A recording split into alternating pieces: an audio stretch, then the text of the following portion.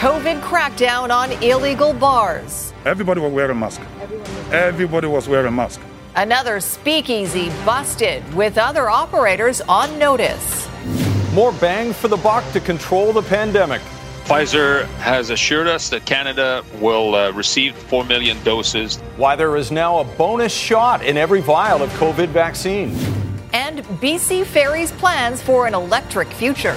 Why it's going to need federal money to power the project. You're watching Global BC. This is Global News Hour at 6.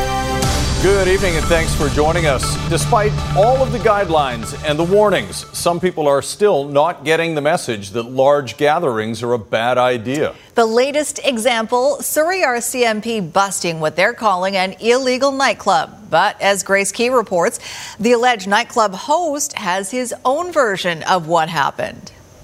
People have parties in their house. That doesn't mean they're having a nightclub. Jigboufumeri Albert denies running an illegal nightclub inside his Wally residence on King George Boulevard, where he also has a towing business. He invited us inside to show us that it's not a club. Albert says his daughter was celebrating her 23rd birthday and friends wanted to come over. And when he came, he showed up with a friend. At that point, I wouldn't be able to say, you know what, don't come in, because the door was open. So he came in, we were, playing music, chit-chatting, playing cards. Surrey RCMP say 22 people were there Saturday night. Alcohol was being sold and no one was wearing masks. Albert denies those allegations. 26 violation tickets were issued, totaling almost $6,000. Police say some party goers were belligerent. Police say individuals tied to the illegal club were issued COVID-related fines 3 other times. It was clear that, the message just is not being received by them. So in this case, we decided to issue them an appearance notice to deal with the matter in court.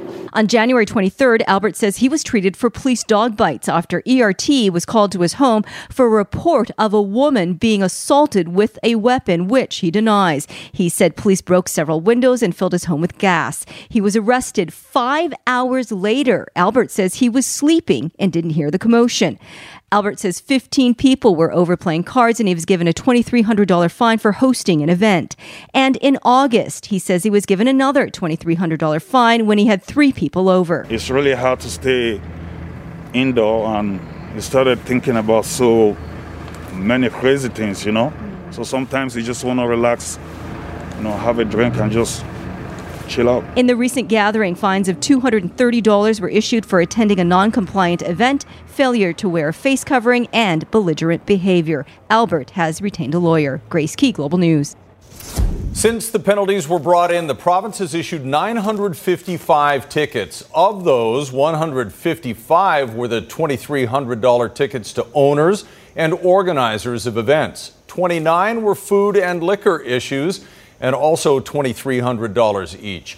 771 mask violations at $230 each, and 93 quarantine violations totaling more than $102,000. These numbers do not include criminal charges or municipal bylaw offenses. Well, a crackdown could be coming for those still flouting the rules attending church services in BC. Sarah McDonald is live outside BC Supreme Court. Sarah, the provincial health officer and the Attorney General are now seeking an injunction.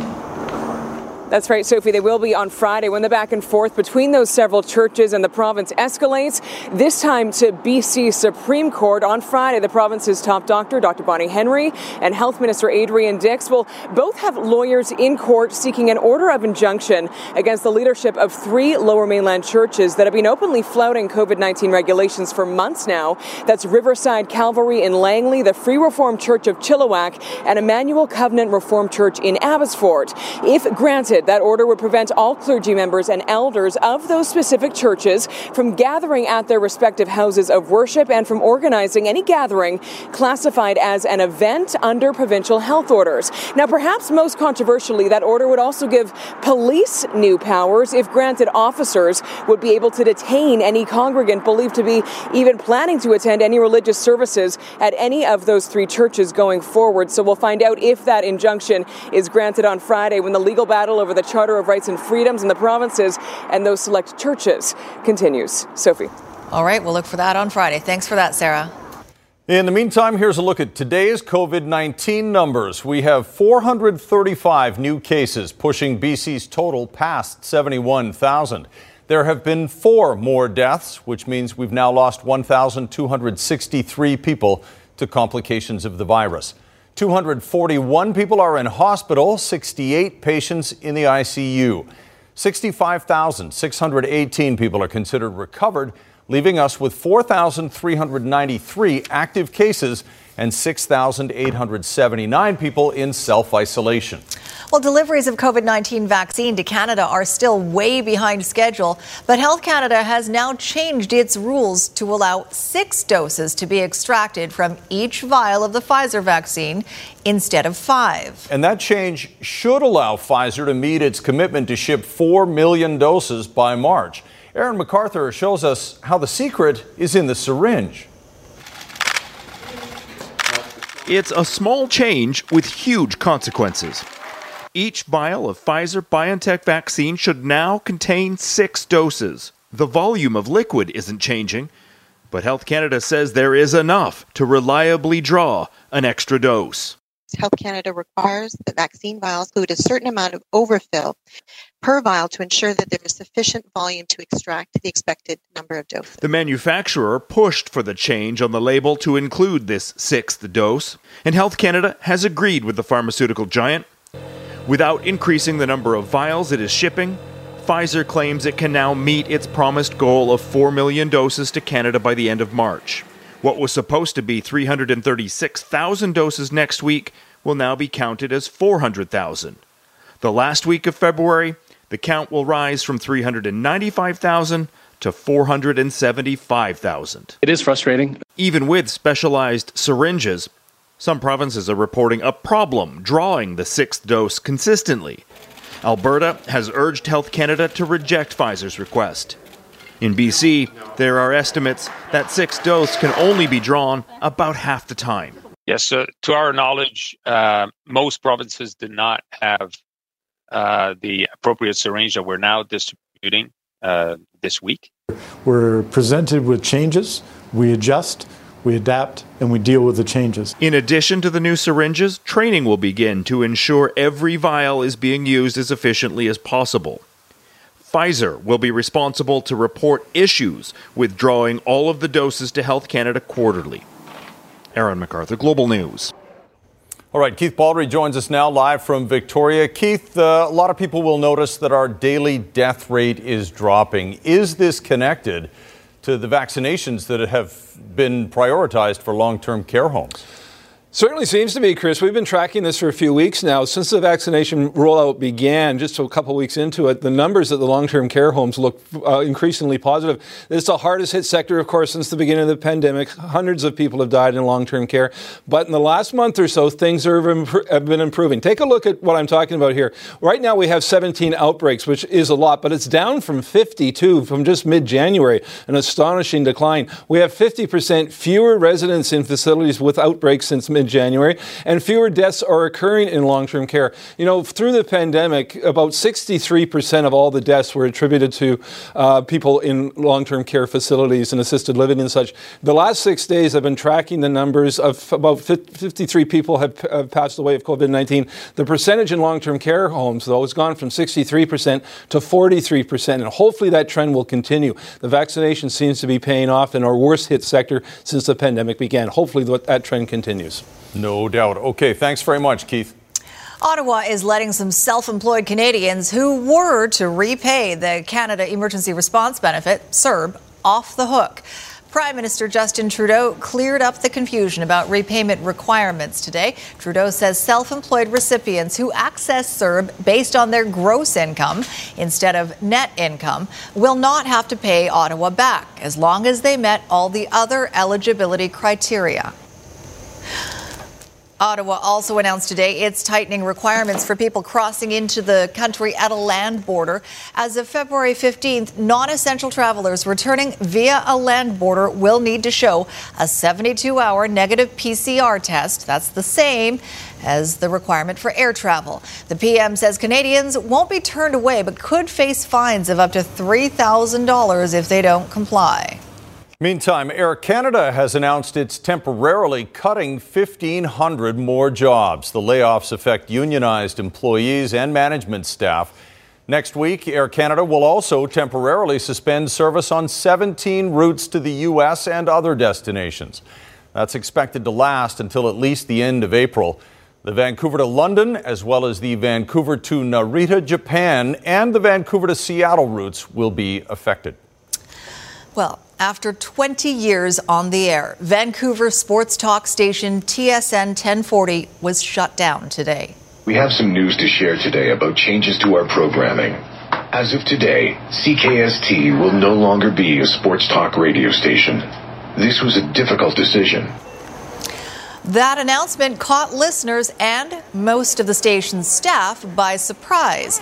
More than 24 on-air hosts and producers abruptly lost their jobs this morning. Bell Media, which owns the station, also pulled the plug on 2 other all-sports broadcasters, TSN 1290 AM in Winnipeg and TSN 1150 in Hamilton. Those cuts follow the elimination of more than 100 positions across Canada by Bell in the past few weeks. As of Friday, AM 1040 will be reformatted to broadcast pre-recorded comedy. Delta Council apparently wants some answers about how the Delta Police came to hire an outside PR firm to handle communications. That firm was paid $42,000 for advice after the police chief's wife was involved in an incident at their property. Now the mayor is openly questioning whether the Police Act needs to be amended. Catherine Urquhart explains why. $42,000 of Delta taxpayers' money was spent on a pricey PR firm.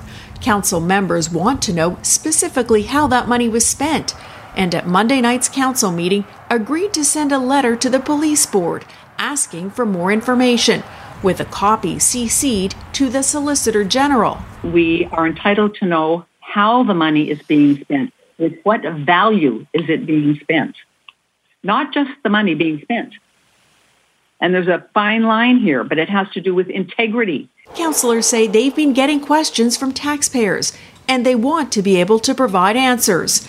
Last week, Delta's deputy chief revealed the $42,000 was spent on crisis communications as Chief Neil Dubourd's wife Lorraine was being investigated for assaulting Kieran Sidhu, who she allegedly hosed down in front of her property. And I said that would be assault, like I very clearly said that to her. And she went and got her hose and sprayed me. The department initially refused to provide any information about the secret spending, despite a Freedom of Information request from Global News. Delta Mayor George Harvey says the matter has put him in an impossible position, as he must remain neutral when he's in his role as chair of the police board. The media recently asked me an important question about an incident involving the use of taxpayer funds in the Delta Police Department. The current restrictions mean I had to stay silent in my role as chair of the board, relegating me to play the part of a defenseless punching bag.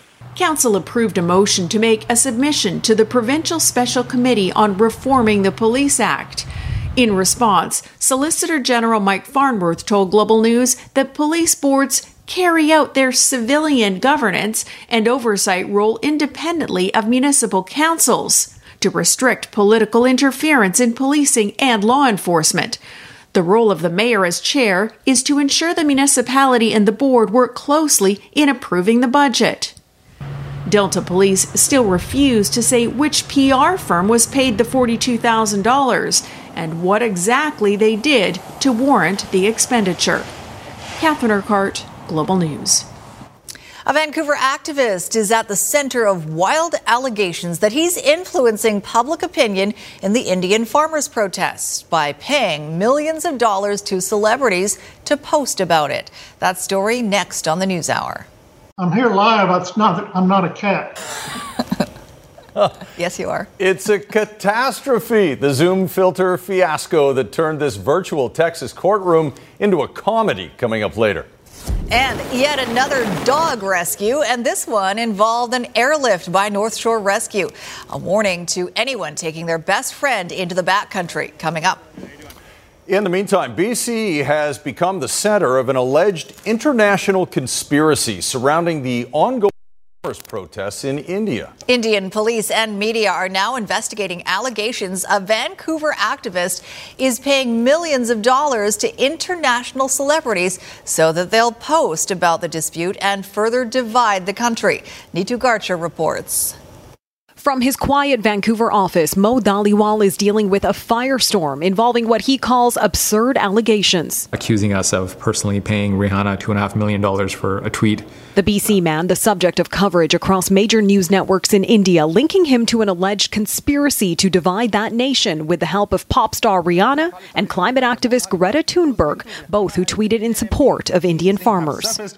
Gave anti-India speeches from right outside the Indian consulate in Vancouver. If you see somebody with a sign that you don't understand that has this bad word Khalistan on it, ask questions. In his January 26 speech, Dhaliwal says he brought up Khalistan, a push for an independent state which had its peak decades ago, to support everyone's right to be a part of the demonstration, a message he says has been taken dangerously far out of context. It's hard not to be nervous when you're getting phone calls and death threats from local numbers. Hundreds of these messages, including images of dead Sikhs, also coming in through the inboxes of the Poetic Justice Foundation, a non-profit he co-founded in March of 2020 and which helped create the website AskIndiaWhy.com. We're not spreading any hateful messages of India. We're not trying to deride India in any way. But we're saying, let's just pay attention to what's happening here.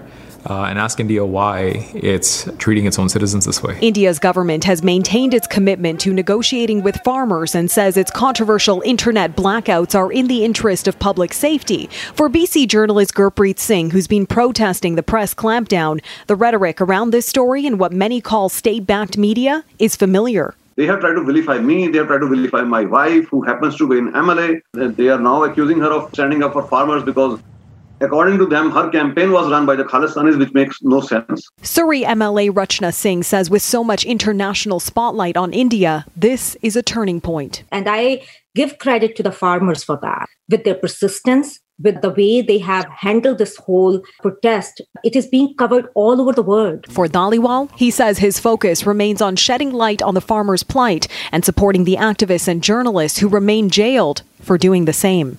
Neetu Garcha, Global News. And tomorrow, in part 2 of our series, we look at how clashes on India's Republic Day marked a change in tone for an otherwise peaceful movement, and why what may lie ahead is bringing up traumatic memories and fears.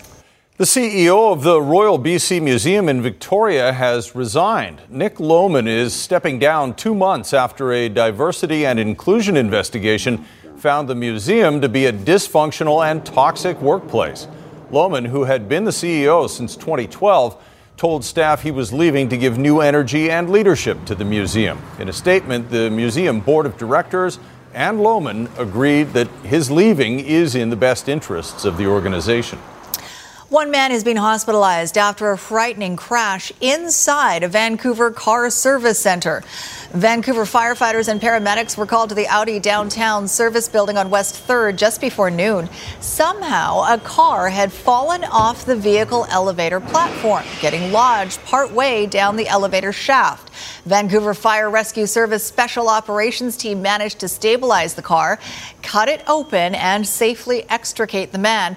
He was taken to hospital with non-life-threatening injuries. The cause of the accident is under investigation.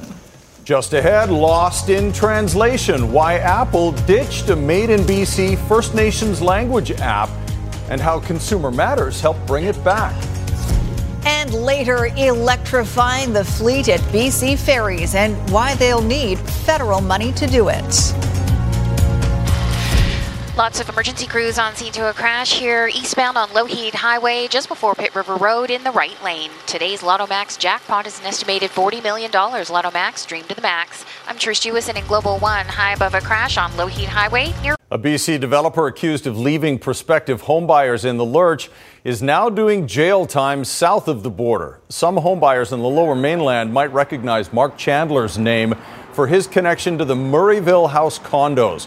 Units were sold to multiple buyers. Some people never moved in. If you scroll through court records online here in BC, you'll find more than 120 civil cases involving Chandler. The cases here stem from allegations of real estate fraud. And it was similar charges south of the border that led to a recent judgment handed down in an LA court. He pled guilty last October to charges of wire fraud in California. The civil cases in BC have not resulted in any decisions so far.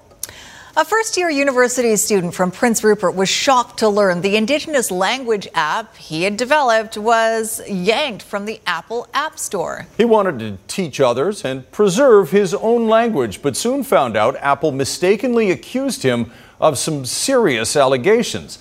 Let's bring in Consumer Matters reporter Ann Drua now, who helped resolve this. Ann. Thanks, Chris. Brendan Esham says when his language app disappeared, he received an automated email from Apple accusing him of dishonest and fraudulent acts. Brendan says he was confused and couldn't get answers from Apple about the allegations, so he turned to Consumer Matters for help. Mangoon or Headwaters. It's the language of the Tsimshian First Nation, and Brendan Esham has created an app to share and preserve the North Coast traditional language with the world. Entahawal or quiver. Well, it means the world to me. Ever since my youth, I've heard my grandparents speak it around me, and they've always encouraged me to learn. In November of 2019, Brendan created this website, and soon after, this past July, launched the free Indigenous language app on Google Play and the Apple App Store, where users learn a new word each day. Skatsu, or mouth of river. Many others, just like myself, were interested in sustaining the Smalleuk language, as well as celebrating the Indigenous heritage that goes along with it. Brendan says the language app was gaining traction when, without notice, it suddenly disappeared on Apple. It just vanished. So at that point, I had about 600 downloads on the Apple App Store, which actually made me get to the education category top charts. Brendan says he received an automated email from Apple telling him it was terminating his status as an Apple developer, pursuant to the Apple Developer Agreement, for dishonest and fraudulent acts related to that agreement. It was definitely concerning when Apple's accusing you of committing fraud. He says he reached out to Apple multiple times for an explanation, but couldn't get any answers. It was definitely even more discouraging to not even hear why they took it down in the first place. That's when Brendan reached out to Consumer Matters for help. We contacted Apple asking why Brendan's app was removed and why his status on Apple had been terminated. Immediately, we received a response. In an email, Apple stating, "Unfortunately, this developer's app, which is a great example of how technology can be used to bridge cultural understanding, was mistakenly removed from the App Store. We regret this error and apologize to Mr. Esham for the inconvenience this caused him. We have since reinstated his developer account and app." Now being able to have access and taking control of the app again feels really encouraging. Luam God or happy. Brendan says with the return of his app, he's now focused on his future, continuing to use innovative technology to share his knowledge, culture, and language. Hook Quebec or sharpshooter. And just to add, Apple says over 500,000 developer accounts were terminated in 2020 for fraudulent activity, which resulted in their apps being removed from sale. But Apple says, regrettably, Brendan's developer account was included with the removals. And if you have a consumer issue for me, you can always email me at consumermatters@globalnews.ca. Thanks very much, Ann. Thinking Brendan might get a few more downloads out there. I would bet. All right, BC Ferries is asking for financial support from the federal government to help transition part of its fleet to all-electric operation. Well, the plan already has widespread popular support. The price tag is steep. Ted Chernecki reports. To much fanfare, those two hybrid electric BC ferries were put into service last year on runs to Texada Island and Alert Bay, but most of the time these ferries are powered by a diesel generator that creates the electricity to power the motors.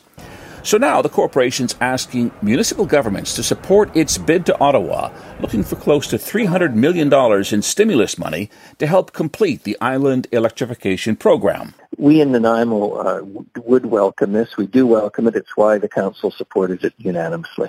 The money would be used to make these two ferries, the Island Discovery and Aurora, and 4 more vessels coming from shipyards in Romania next year, to be fully electric by adding electrical charging stations at up to 18 ports of call. Until then, North America's largest ferry fleet will operate only hybrid electric vessels. May God bless you, and I wish you all the best. Meanwhile, the newest ferries for Lake Ontario are fully electric, the first in North America. The smaller of the pair, the Amherst Islander 2, also built in Romania, can carry 42 cars. Ferry electrification is a big promising future for any shipbuilder, and BC's workforce wants in on the action. We think it's exciting that Ferries is moving forward to electrify the fleet, but clearly, if they want to do this and they want to get the federal government involved, then all this work should stay in British Columbia. We would be happy to support it if they do. This is the most important area that's left. During last fall's election, the Premier campaigned on reviving BC's shipbuilding. Focuses on partnering with Made in BC solutions in places like Seaspan here, Point Hope in Victoria, the Alberni shipyards in Port Alberni. BC Ferries is not commenting on its proposal until after it's in Ottawa's hands. Ted Chernecki, Global News. Well, there are now 4 chances of snow between now and Sunday. Meteorologist Christy Gordon is standing by with details about the first chance. Christy? Thanks. Minimal amounts expected from this snowfall event, Sophie. It is going to push in tomorrow morning. The key is that it will happen likely during the commute, so that's why we're really highlighting it. But 0 to 2 centimeters of snow possible for Metro Vancouver. The key areas we'll be watching is really the Sunshine Coast area and parts of Vancouver Island. In the late morning and afternoon hours, we're going to see a strong outflow wind develop. Very gusty winds through the Fraser Valley, but this could produce some very localized and heavy snowfall events for the east coast of Vancouver Island and Sunshine Coast. So light amounts for our area, but still the potential for some snow, which is exciting. Oh, exciting. Okay. Thanks, Christy. We'll talk to you in a bit. For kids who want to go tobogganing. Sure. Almost no one else. All right, just ahead, the guy who kept the big spenders happy. I didn't think that much about it. To be direct and honest about it, it didn't concern me. His perspective on the piles of cash flowing into BC casinos. And Pet Rescue, the airlift that got a dog and its owners out of big trouble on the North Shore.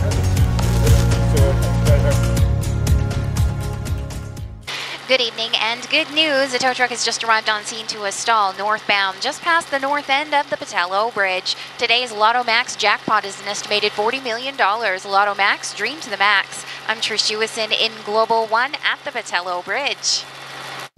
The Cullen Commission heard today from the man formerly in charge of developing Great Canadian Gaming's VIP program. Walter Soo brought in the high-stakes gamblers, and today, when asked about the risk of suspicious cash, Soo said that was not his concern. John Waugh reports. Crude as it sounds, we were serving hamburgers, they wanted steak. It was Walter Soo's job to help Great Canadian attract high rollers with a premium VIP experience. People that would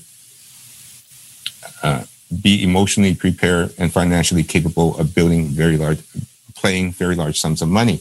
But when it came to any risks associated with increased amounts of cash coming into casinos, Great Canadian's former vice president of player and gaming development told the Cullen Commission that was left to those in charge of compliance and law enforcement. I didn't think that much about it. To be direct and honest about it, it didn't concern me. Soo was concerned about how a government mandate to keep casinos cash only turned some players off.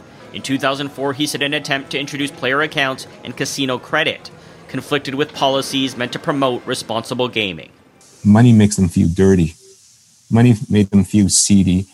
There was also a section of the clientele Soo told the commission was predominantly from mainland China and had no problems with dealing in cash. They're used to playing with cash in their world.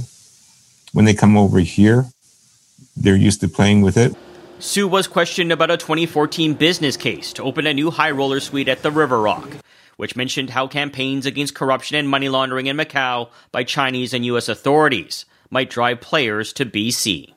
PRC VIPs will encounter more restrictions to access funds for gaming in Macau and Las Vegas, reducing their desire to frequent these destinations and diverting their play to the River Rock Casino. Soo told the commission this wasn't mentioned as a business opportunity, just a geopolitical observation.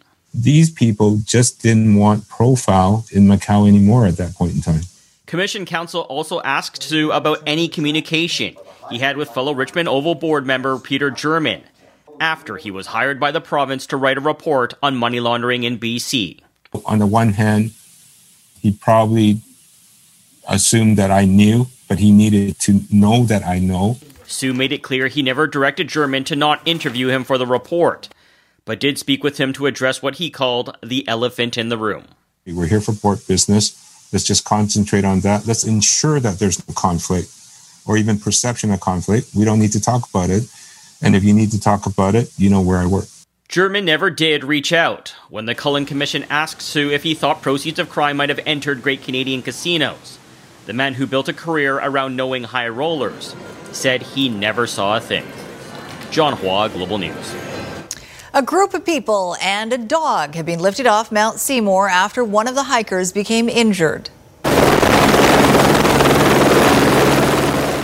The group was hiking on Dog Mountain, and when they reached the viewpoint, their dog started chasing a bird and fell off one of the cliffs.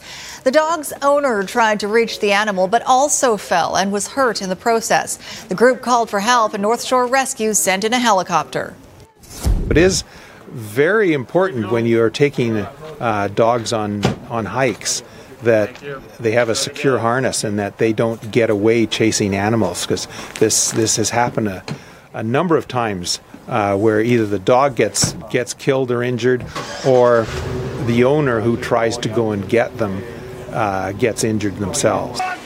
Today's rescue follows one yesterday that involved an unleashed Rottweiler who fell in Cypress Falls Park in West Vancouver. Boss was pulled to safety by West Vancouver Fire and Rescue Services. In Health Matters tonight, BC's First Nations will get more information about COVID-19 in the areas surrounding their communities, thanks to a new agreement with Dr. Bonnie Henry. The deal will help them better protect themselves during the pandemic, but as Kylie Stanton reports, they say it still falls short of what they need. 1, 2, 3. With every vaccine administered, there's a little more light at the end of the tunnel. But this pandemic still has many BC First Nations feeling left in the dark. We should have information at our fingertips that will be useful to our community and keeping our community safe. Now, after 7 months of negotiations, changes are in the works. A new information sharing agreement between a coalition of First Nations and BC's provincial health officer will provide more detailed information about COVID-19 case numbers in nearby communities. It's being able to warn our members of the risk that is out in the surrounding communities. Each nation has negotiated its own list of proximate communities, and while it may seem extensive, the agreement has its limitations. There will be a lag in reporting of at least 6 days. The information is only disclosed to a designated recipient, and specifics must remain confidential. We're not allowed to share the number of cases with our members, with anybody, with the public, until there are thresholds that are met. In a statement, Dr. Bonnie Henry said, "My office is sharing information in the spirit of reconciliation to realize self-governance and self-determination and to ensure an effective public health response to COVID-19. Pandemics and stigma are an old story for Indigenous people. Still, the information being provided won't address the racism and discrimination these communities are facing when trying to access health care. People saying, I would rather die and not get the needed healthcare treatment than go back into that system and get it. We have a lot of work to do. We have to change the laws, the systems, the policies. To truly reconcile with Indigenous people, this work, definitely needs to be undertaken. The agreement is one step, casting a little light on a very dark past. Kylie Stanton, Global News. Coming up, the little store that's still a hit at 40. So many of our customers are like half the age of our store. Neptune Records celebrates 4 decades in business, not just surviving, but thriving. And a Texas court case takes a weird turn with a Zoom call you won't forget.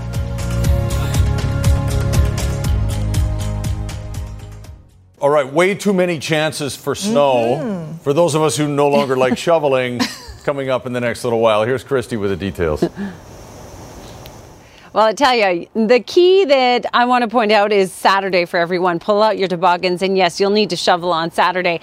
4 chances of snow, as we talked about. I'm going to take you through them. First, a cold. Yes, tonight it's going to get very cold out through the Fraser Valley and in eastern parts of Metro Vancouver. We're talking about wind chills down to -11, -12. And tomorrow will be even colder, so make sure you're prepared for that cold. Here's a look at that chance of snow. If we can click it forward, what's going on here?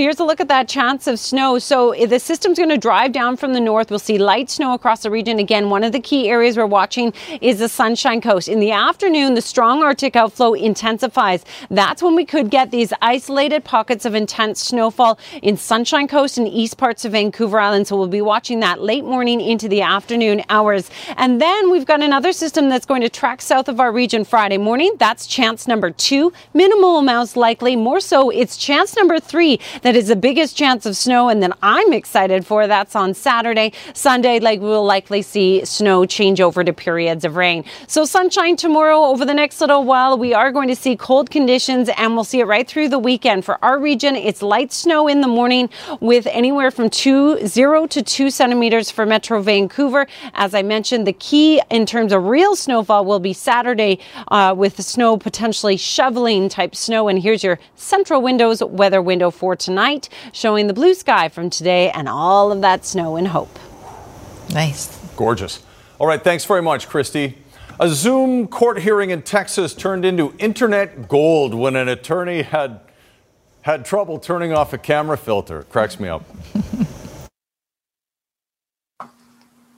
Mr. Ponton, I believe you have a filter turned on in the video settings. You might want to take we're a trying look. Can you hear me, Judge? I can hear you. I think it's a filter. It is, and I don't know how to remove it. I've got my assistant here. She's trying to, but I'm prepared to go forward with it. I'm here live. I'm not a cat. Really? So you say. The Zoom fail was part of a live-streamed hearing. It was also later tweeted out by the judge, who said, important Zoom tip. If a child uses your computer before you join a virtual hearing, check the Zoom video options to be sure the filters are off. The attorney eventually figured it out, though, and the hearing proceeded. Sans cat. So cute. So cute. All right. Squire is here now. I'm suing you for a ball of string. Okay, North Vancouver's Mariel Thompson is one of the best in the world at the dangerous sport of ski cross. Try to be well-rounded and ready for anything. And she has been, and it's kept her on top of the mountain and first at the bottom many times. Also tonight, how a whole new generation of customers is keeping business booming at Neptune Records 40 years after it first opened. All right, Squire's here now with sports. Yes, the Vancouver Canucks had the day off today. They had the day off to shake off the visions of Montreal Canadiens and Toronto Maple Leafs turning their net into a red light zone. Next up is now 4 straight against the Calgary Flames. 3 straight at home and then 1 in Calgary, and the Canucks have already lost twice against the Flames this season. They could really use another visit by Ottawa. You know, I do think it's an NHL rule that eventually Brian Burke must work for every team. Today, he left his broadcasting job to become the new president of hockey operations for the Pittsburgh Penguins. He is also bringing Ron Hextall along as the new GM. Vancouver's Rebecca Marino, second round Australian Open against Marketa Vandrousova. Bit of a rough first set for Marino. She lost it 6-1, but in the second set, she played much better and at one point was up 5-3. That's well done from Marino. But unfortunately, Vandrousova, who was the 19th seed in this tournament, got her act back together and would win in a tie-break in the second set. So Marino is out after the second round. Also out after the second round is number 8, Bianca Andreescu. Maybe we shouldn't be surprised by this because she had 15 months of no tennis after getting a knee injury. She lost today to Shea Su Wei, 6-3, 6-2. BC Lions added a couple of veterans in free agency, running back Shaq Cooper, who was with Edmonton. He does have the ability to catch the ball out of the backfield as well as run it.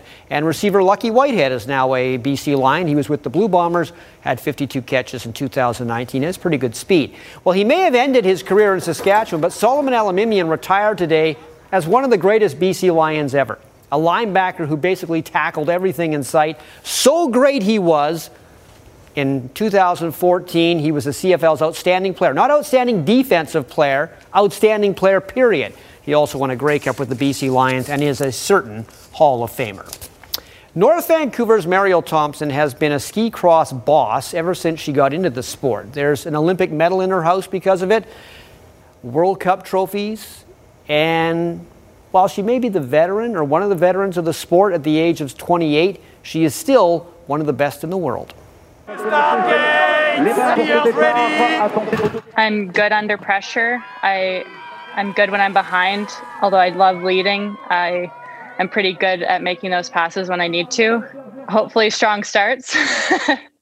But yeah, just try to be well-rounded and ready for anything. Attention!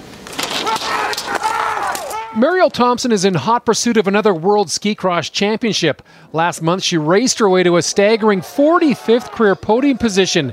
She's been on the World Cup podium 5 times this season and heads into this weekend's World Championship sitting second overall in the standings. I've known in seasons when I got maybe a bit too serious and I wasn't enjoying what I was doing, the results weren't there because I wasn't having fun. So I know my parents are really... When we were little and growing up, we really were told, like, have fun. That's what this is for. So when I get back to that, that's when I'm skiing my best. Thompson moving into second position. Fanny still in the front. There really hasn't been a season where Thompson hasn't been at her best.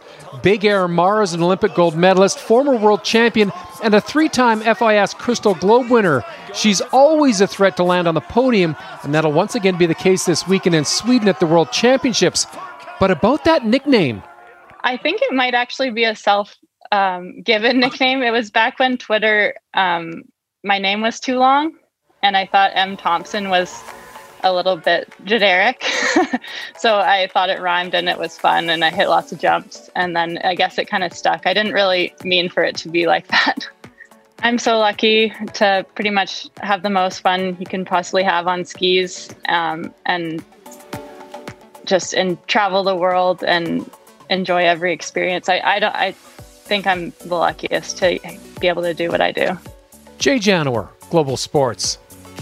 And may I say today in the sports world, we are lesser now for not having Team 1040 radio. They didn't deserve that. They should be proud of what they did over 20 years. Absolutely. Feelings shared by all of us. Thanks very much, Squire. Up next, a mecca for Vancouver vinyl lovers hits a milestone.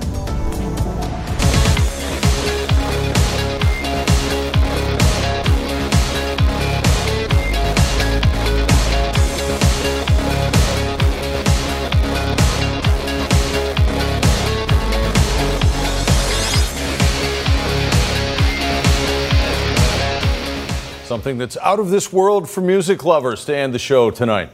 Neptune Records on Main Street has been around now since January of 1981. When they started, there were record stores everywhere. Now there aren't so many, but they're still here. 40 years ago, it was stores like these where you bought new music. Download meant you put down your money and you loaded the records or CDs into a bag.